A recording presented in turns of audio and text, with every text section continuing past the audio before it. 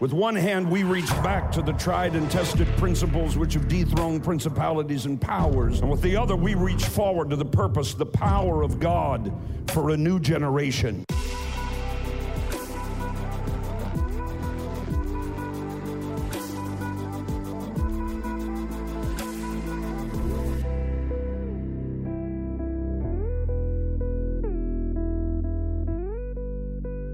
Everybody look at somebody.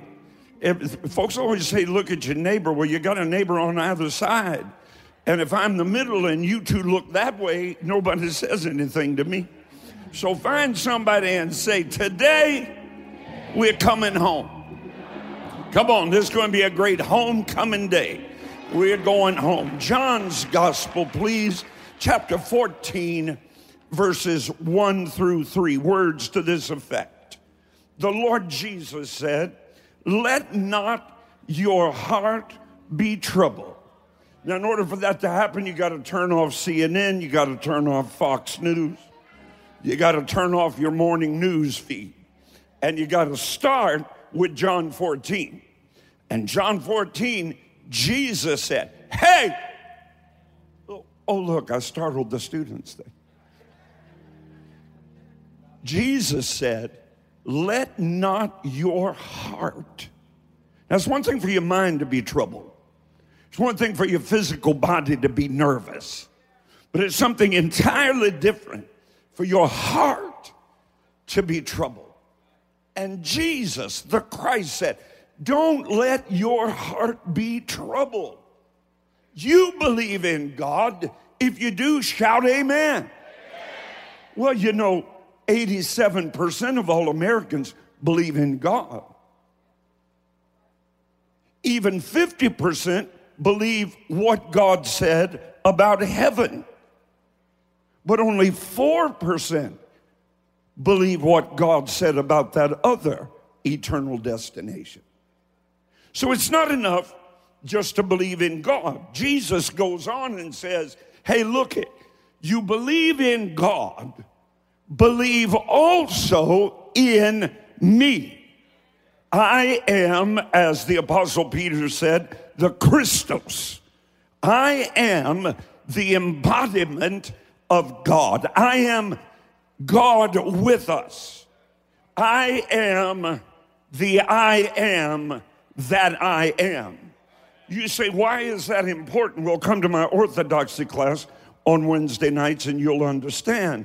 It's important because less than 60% of so-called Bible-believing Christians believe that Jesus was God in the flesh. I'm talking about church goers. I'm talking about people that go to church every Sunday. Do not have the biblical orthodoxy to understand because they have backslidden preachers who don't want to do anything but entertain. Start the sermon off low. Be rather doctor-esque. Then build it up. Then bring in the organ and tantillate your emotions, which does nothing for you spiritually. Are you following me so far? Let not your heart be troubled. You believe in God. Don't stop there. Believe also in me, Jesus. For in my Father's house are many mansions. One translation says dwelling places. Doesn't matter to me. If Jesus is there, that'll be home to me. In my Father's house are many mansions. If it were not so, I would have told you. In other words, Jesus is saying, I share with you in Matthew, Mark, Luke, and John everything you need to do to go to heaven.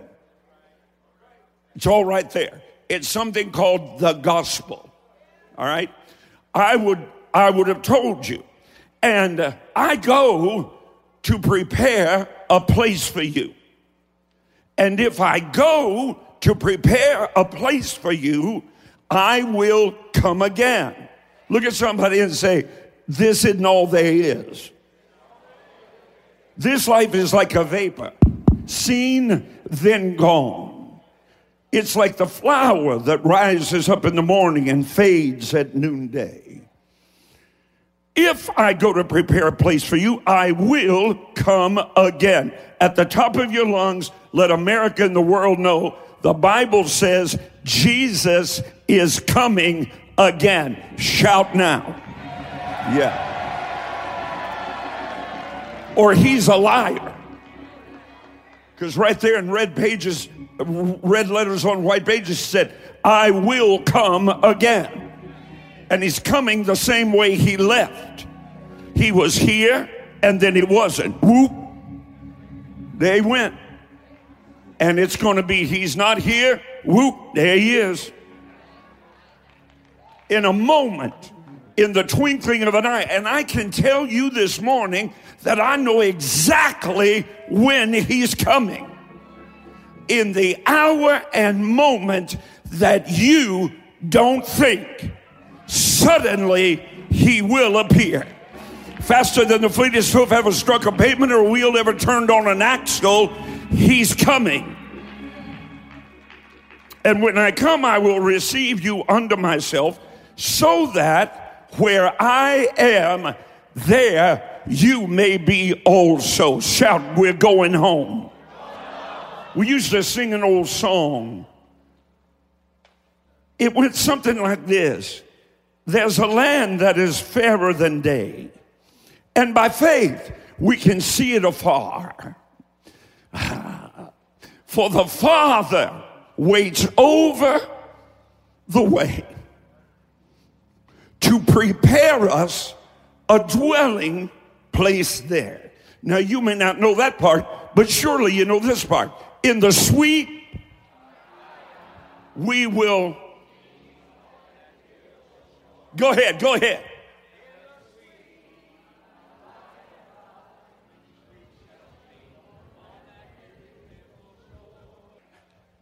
If I trust God that I, in these 50 years of ministry, have been anything, I trust that someday they'll engrave on a stone somewhere, hopefully in eastern Kentucky, they'll engrave on a stone, here lies a gospel preacher.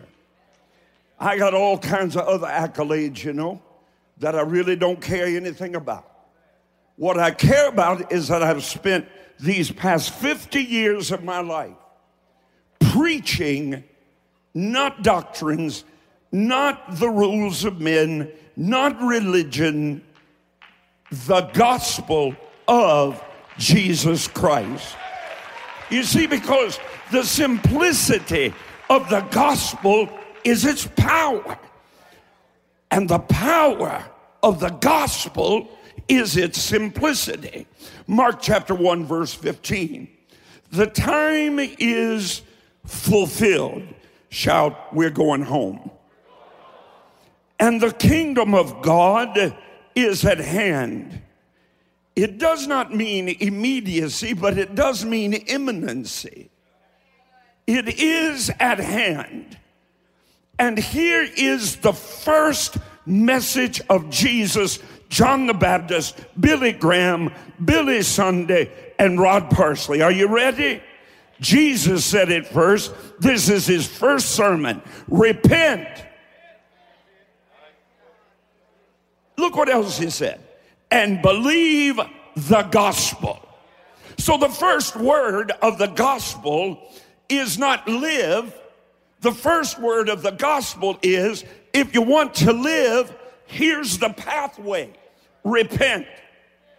And then Romans 2:4 comes along, and the Apostle Paul says to all of the believers' chagrin who frown when they hear the word repentance.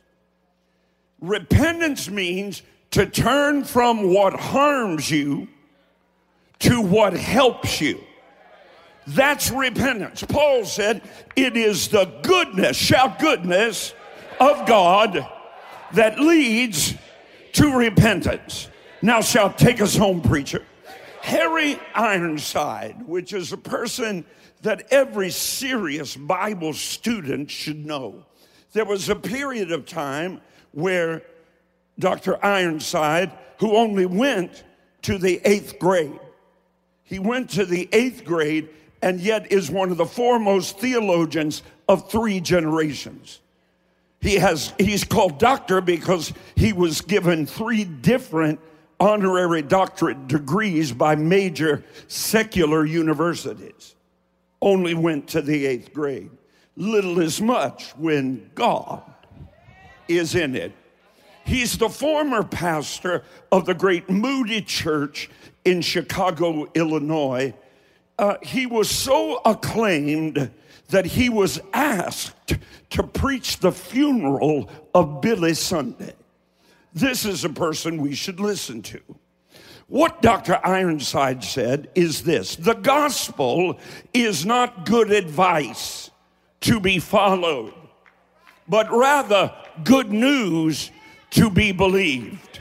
I think you ought to shout right there. Now,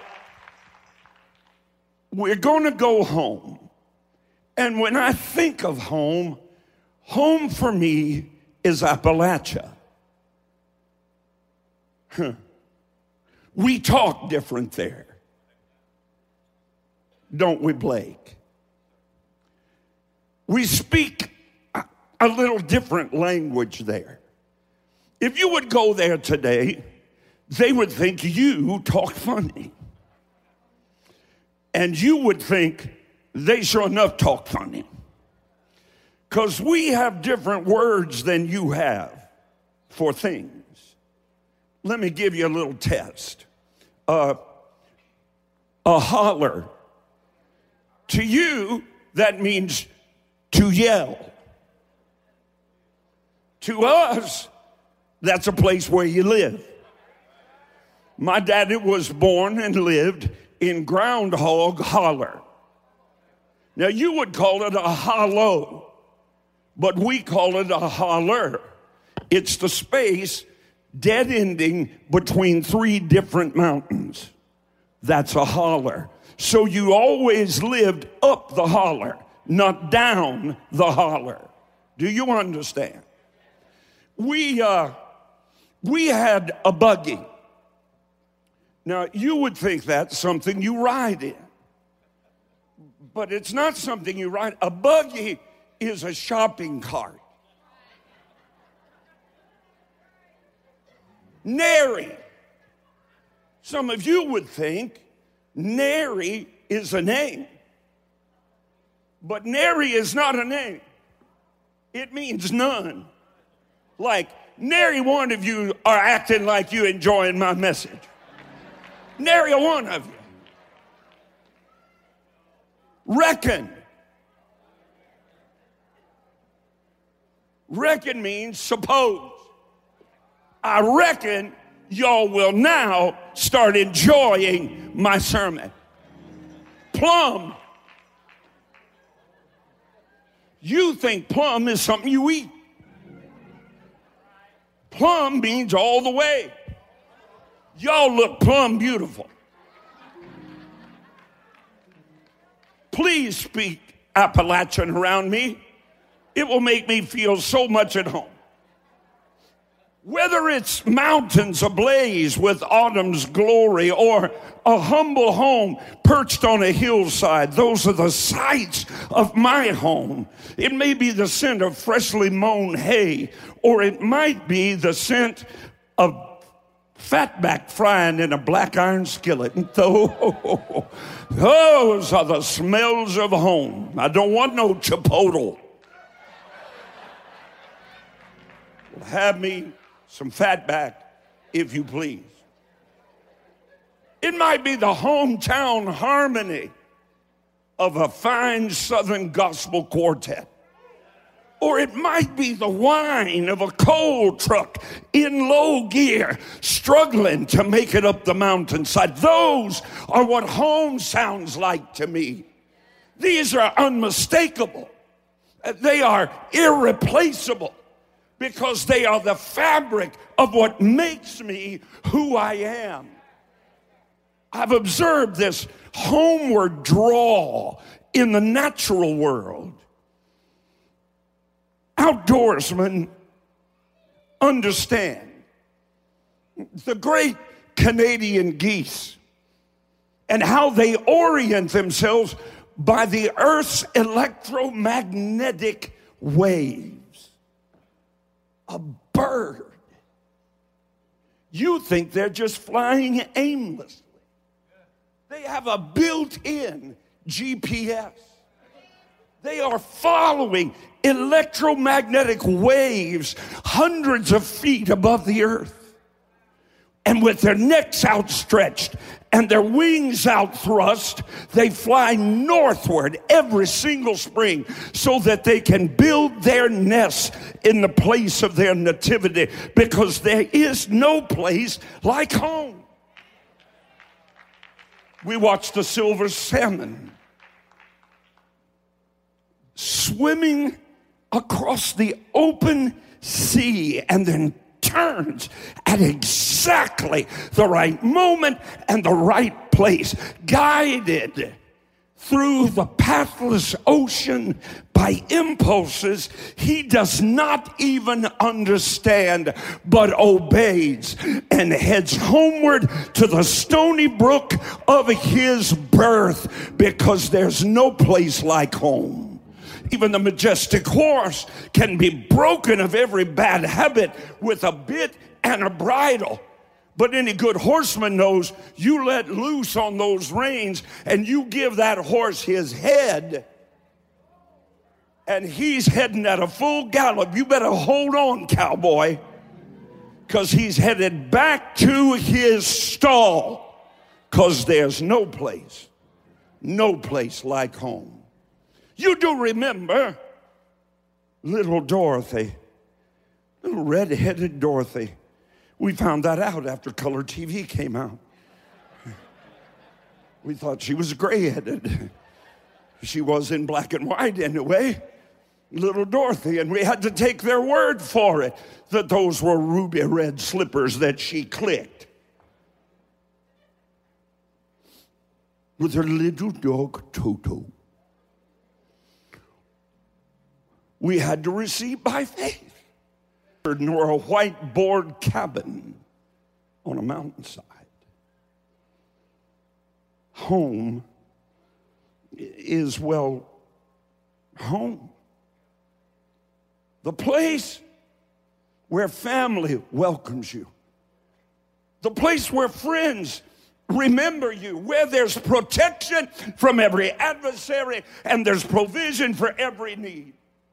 Where there's healing for every hurt, where there's hope for every lost soul. Home, where you feel like somebody, when you know you really ain't nobody. Now put on your traveling shoes this morning, because I can see the smoke rising from the chimney. I can see the front porch light shimmering through the pine trees. I can smell the honeysuckle on the vine. Don't you give up now. Don't you dare give up now. We're almost home. Dottie Rambo, the greatest songwriter of Christianity, penned these words. There's a light in the window, and the table spread in splendor, and someone's standing by. Hear me, an open door. I can see a crystal river, Lord.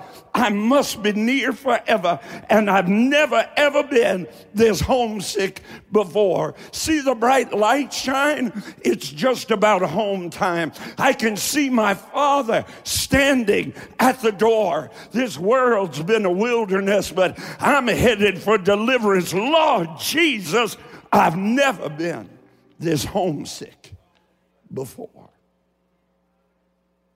I want to give you just a couple gospel truths. They'll lead you to King Jesus. And thereby they'll lead you to your eternal home. The first one's very simple. 1 John 4:8. The shortest, most complete definition of God. God is love. No. Don't let a preacher add to it. God is love. He does not possess love like a gift. He can give you like you give your dog a treat.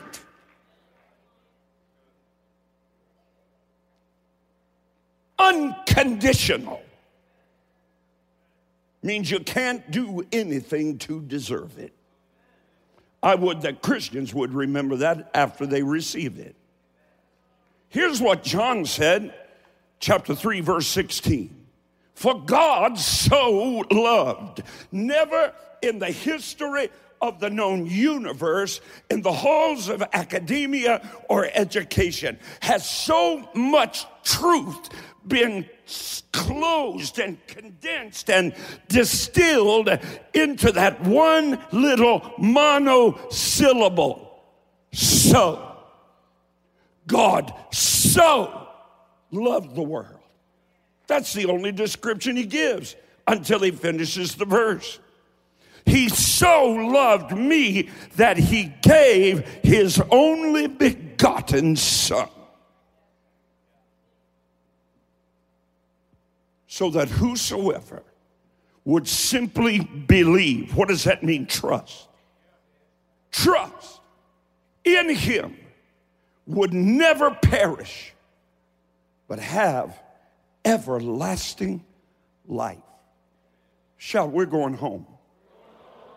The love of God, said the hymn writer, is greater far than tongue or pen could ever tell. It goes beyond the highest star and reaches to the lowest hell. The wandering child is reconciled by God's beloved Son. The aching soul again made whole. Priceless pardon, forever won. O love of God, how rich, how pure, how marvelous and strong. It shall forevermore endure the saints and angels' song. When the greatest theologian of two generations was asked, what is the greatest revelation that you have ever received? He did not hesitate. He lifted his eyes and sang profoundly and prophetically and powerfully. This is it. Jesus loves me. This I know, for the Bible tells me so.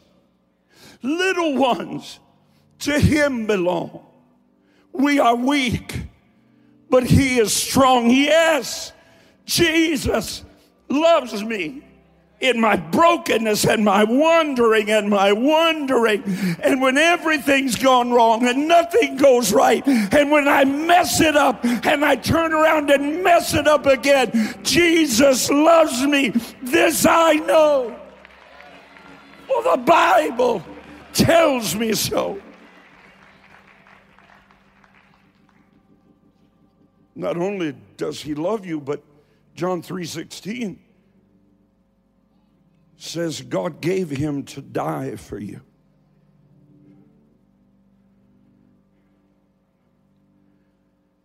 John 15:13. Greater love has no man. Don't confuse. Humanity's weak, pathetic, pitiful description of love for God's fidelity. Don't put God in human terms. You think somebody loves you because they liked you on Facebook. You think somebody loves you because you drive him around in your car and let him put his hands on things what don't belong to him. He doesn't love you. I was in a hospital waiting room, emergency room, and there were these ladies sitting behind me. One of them waiting to go in and be seen. Her face, one eye swollen shut. Lacerations on her face. And her friend was telling her, you have got this time to leave him before he kills you. And do you know what her response was? Oh, that man, he beats me because he loves me so much. He's so jealous. He's an animal. He's worse than an animal. That's not love. A paycheck is not love. Somebody to sleep with is not love. If it was, how come you're not still with them? You need to flush your understanding of love. And don't you ever mix that mess with God's unfailing, unadulterated, unconditional, unequivocal, won't ever leave you love.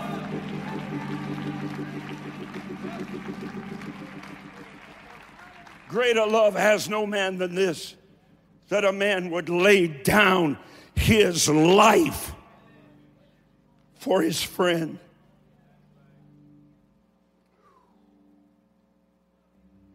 Sir, ma'am, young person, there's no true Christianity without a cross.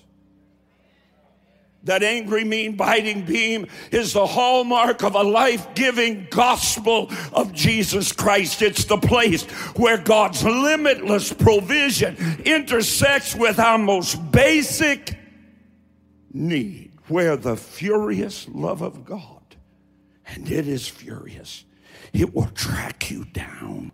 It will find you. It will take the garbage off of you. It will dig through your mess. It will get under all the stuff you don't want anybody else to see. It will peer into all the things you're afraid to tell anybody. And having found you there, he will reach into the muck and into the mire and into the defeat and the tragedy and the hurt and the woundedness and pull you out.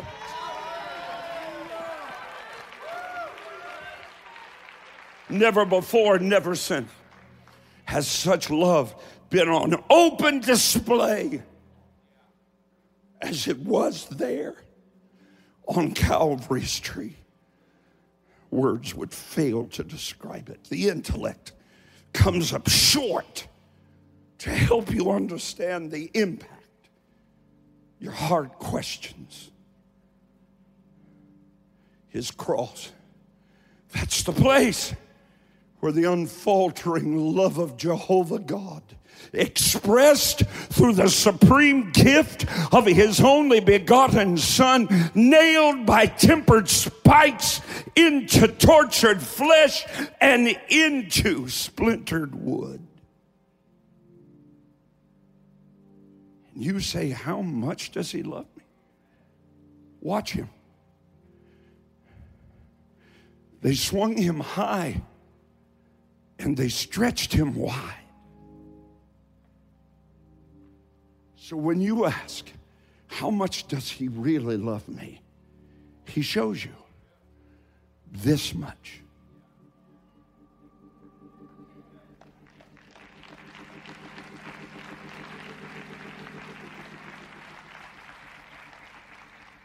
Thirdly, not only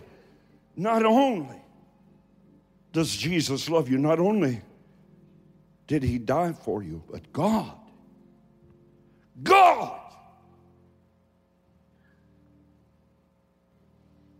This is the apex of our hope in God. This is the crescendo of our faith in Jesus Christ. They put him in that tomb. And on the third day, Mary Magdalene and the other Mary came to the sepulcher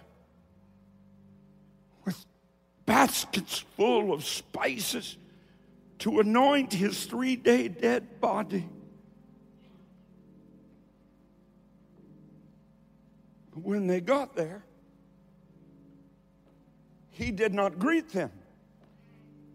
A great big archangel was sitting atop the stone. They peered inside. He was not there. They saw the clothes they'd wrapped him in for burial, folded, laying beside the tomb.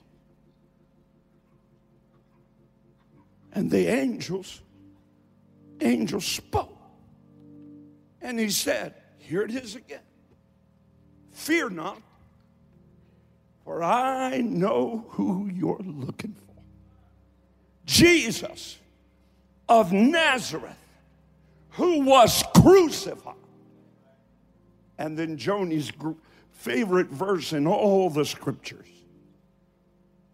He is not here. Buddha's still there. John F. Kennedy is still there. The esteemed Dr. Martin Luther King Jr. is still there. But Jesus, his tomb is not conspicuous because of whose bones lay there, but rather, excuse me, I'm from Eastern Kentucky. His tomb is conspicuous because there ain't nobody there. He is risen as he said. If he said it, you can believe it.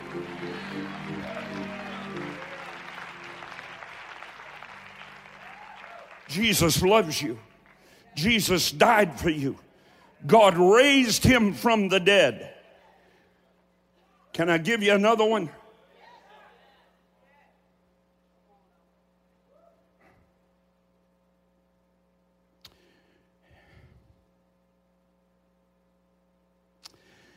He can change your life.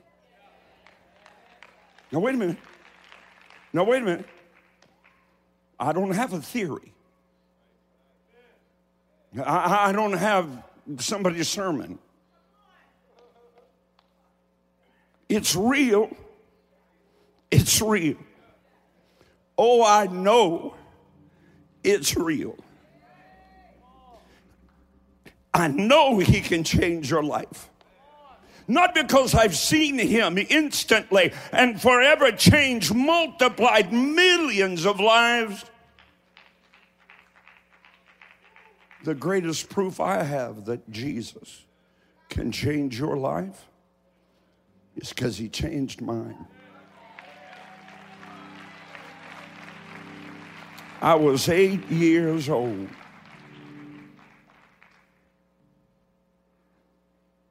In a year, I'll be 68. Nearly 60 years old. And I can still smell that room. I can see the people. I can remember walking in the side door. I remember that the floor was half some old leftover concrete and half dirt. I can remember the lights because I thought it was awfully dark in there.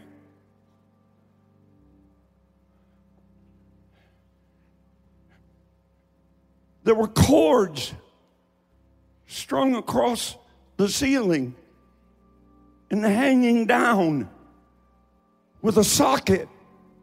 They were gold colored and a light bulb screwed in. That was all. Didn't have a screen in the place. Didn't have any $10,000 light bulbs. Why, we certainly had no edifice like this. And to add insult to injury, we were Baptists. There were people in there. Not many, 10 or 12. It was a Tuesday night. And they were talking in some kind of foreign language, doing this and stuff. One of them went to dancing. And I don't mean like y'all dance. I don't mean that. I mean they were dancing like, you ever see those things when at a used car lot they blow air up in them? That's it. That's the dance. And one lady, she'd go all the way backward and all the way forward. And there were posts in the middle of that little tiny room. And my witness to God, she would dance and throw her head and miss that thing by inches and spin around and never touch it. In the Holy Ghost. You say, well, what were Baptists doing at a Pentecostal church? It gets worse. They had a woman preaching.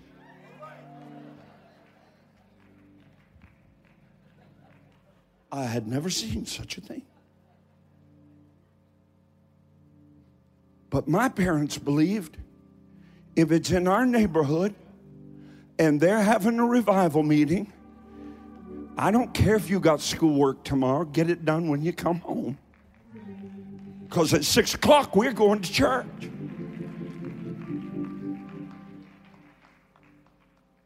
And we went to church. I don't remember what that woman preached.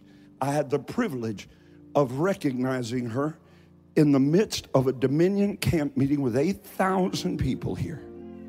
Her name was Mabel Whipple. She was still preaching at that same little place. And I brought her over here and I put her on the front row. And I brought her up here. And I let people see the woman that preached to less than 20 people. And one person answered the altar call. And I was that boy, 8 years old.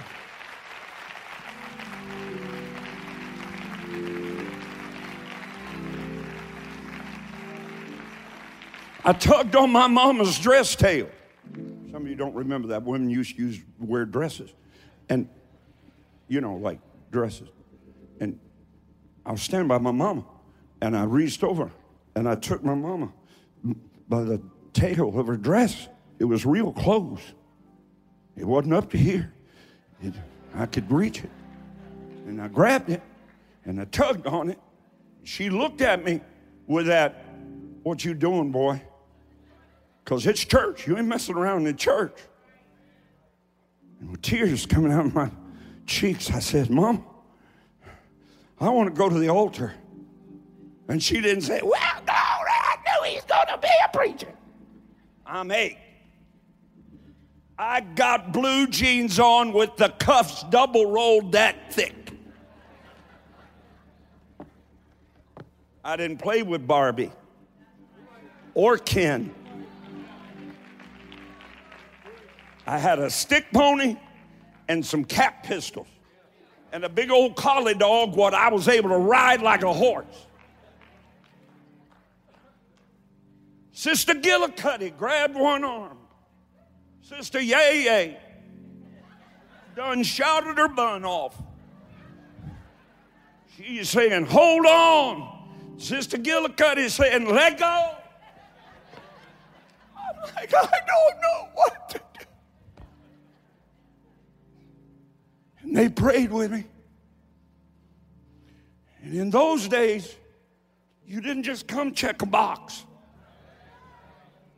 You had to stand there.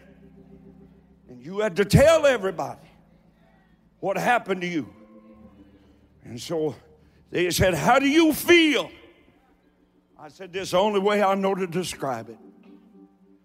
Now, my mama, She didn't believe in wasting money. I had a dream about her 2 nights ago.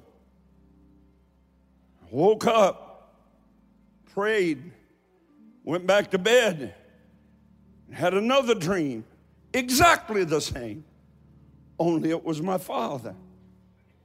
Both of them were standing on the other side of an open door, and they were asking me to come with them.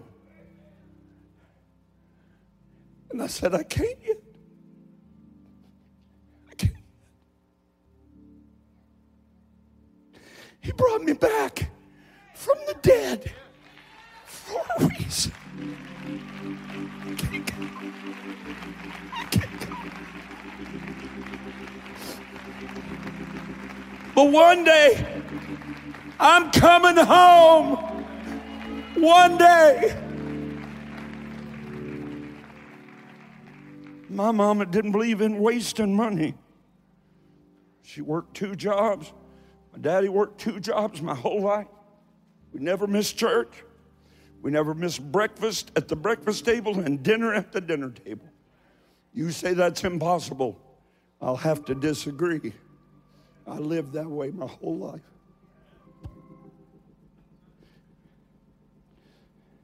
They said, how do you feel? My mama didn't buy Dial or Dove.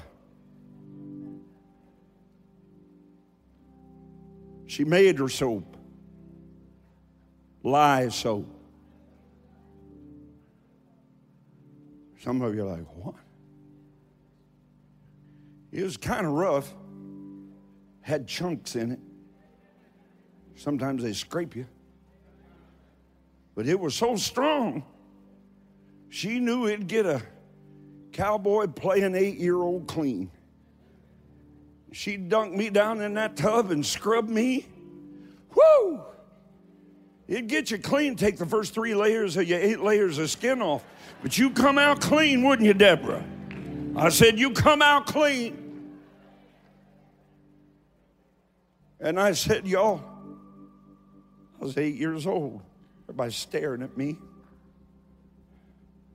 I said, the only way I know to tell you how I feel is this. I felt so dirty inside. I'd done a lot of sin when I was 8.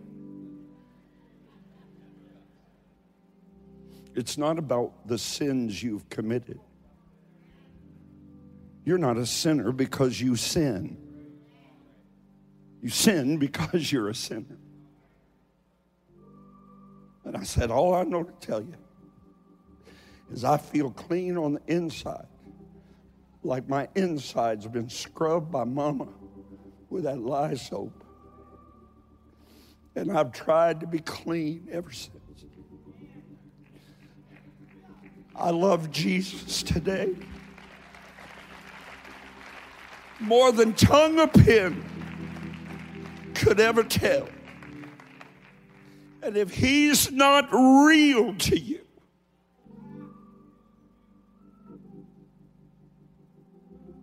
he's more real to me right now than you or you.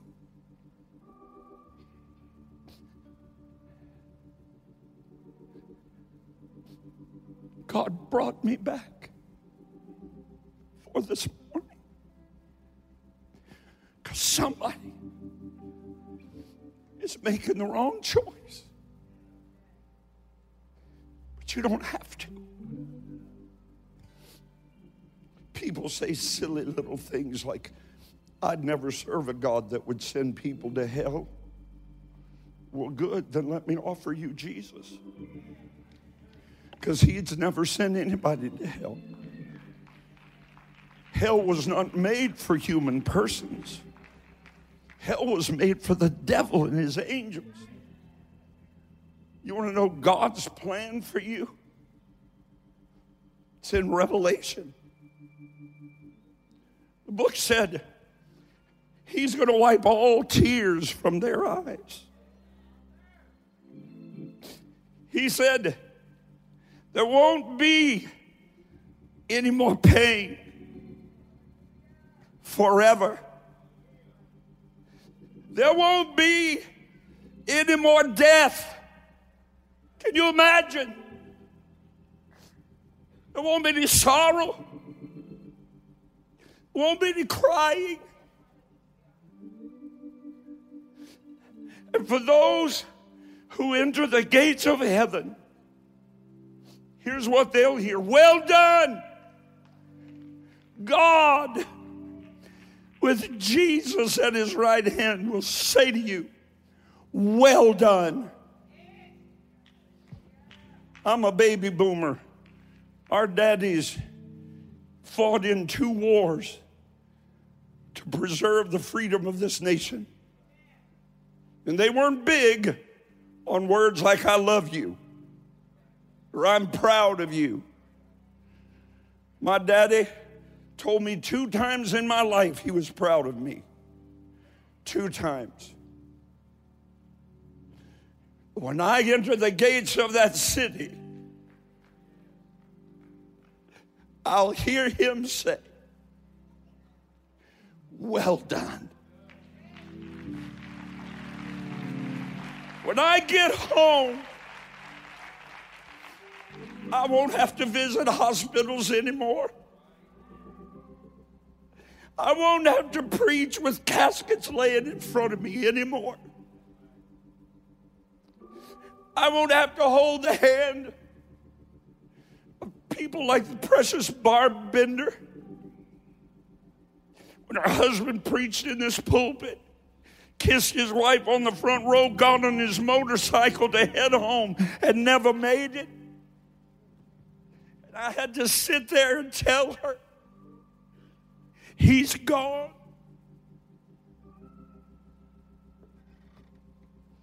Don't you dare blame hell on God. God made heaven for you, and heaven for your children, heaven for your spouse, where he'll say, well done. And there won't be any more funerals and no more hospitals and no more needles and no more opioids and no more death. That's the Jesus I serve. Everybody's standing, no one moving around. Every head bowed and every eye closed. I'm coming home. Jesus, I wandered far away from God, but today I'm coming home. And there aren't enough devils of hell or people of earth that could ever make me doubt that I'm as sure for heaven as if I was already there. I know that I know that I know. But there are many right now who may be receiving your last opportunity. Jesus loves you. Think of this flesh ripped off of his back, hanging around his knees like ribbons. He did that for you. So you'd never know what hell looks like. He made heaven for you. But he won't make you go there. God so values, you want to talk about freedom? God so values our personal freedom that he gives us the opportunity to choose. Choose this day, Jesus said, life or death. It's up to you. Heaven or hell, blessing or cursing. You choose. Wow. Wow. I'm not a Christian because I was born one. I'm a Christian because I was born again one. And God gave me a new life, a new lease on life, a new purpose, a new hope, a new joy, a new peace. Head bowed, every eye closed. Reverence to the Holy Spirit. I've got 30 seconds. The number one statement in hell is, I never intended to be here. The number one song is I Did It My Way. How's that working out? How's that working out? Jesus, we want to come home. I just heard him say, well, I told you this is the year when the doors open. Tell them to come on in. No judgment. No ridicule. Just open arms of love and reception. He's waiting for you right now. The door's open. This time tomorrow I may be in heaven and you may not be. I pray that's not the case, but it's appointed to man one time to die, and after that the judgment. And unfortunately, the death rate among human persons remains stubbornly at 100%. I don't know when the next COVID-esque tragedy is coming. I don't know when they'll start bombing America the way they're bombing our troops. I don't know when the nation will rip itself apart through hatred. I don't know. I don't know what your tomorrow holds. I keep a set of my son's clothes who had a light for a crosswalk and walked out into the crosswalk and got run over by a city bus. Had to cut his clothes off. But God spared him. One night in the hospital and back home. I don't know what awaits you. And I know I'm tarrying a moment. I'd walk to the city hall and back on jagged glass if I thought I could spare you hell. Don't go there. Accept Jesus. He loves you so much. Accept him now. I'm going to count to 3. When I say 3, that's it. You shoot that hand up in the air, and we're going to pray, and God's going to do exactly what we asked him to do. We've been praying the last 24 hours for you, and this is it. It's come down to this. Heaven or hell, life or death, God or the devil. This is it. On 3, shoot that hand up. Let's pray and make sure that Jesus is your Savior and you're on your way to heaven. If you don't know that, you should know it, and you can know it before you leave this building. I've got to count. Hands are already going up. Do it now. 1, 2, 3. Raise that hand. Leave it up. Leave it up. Don't put it down. Don't put it down. Every person with your hand raised, get out into the nearest aisle and come right here, and we're going to pray. Come on. You can't do it in your seat. Come on. Are you ready?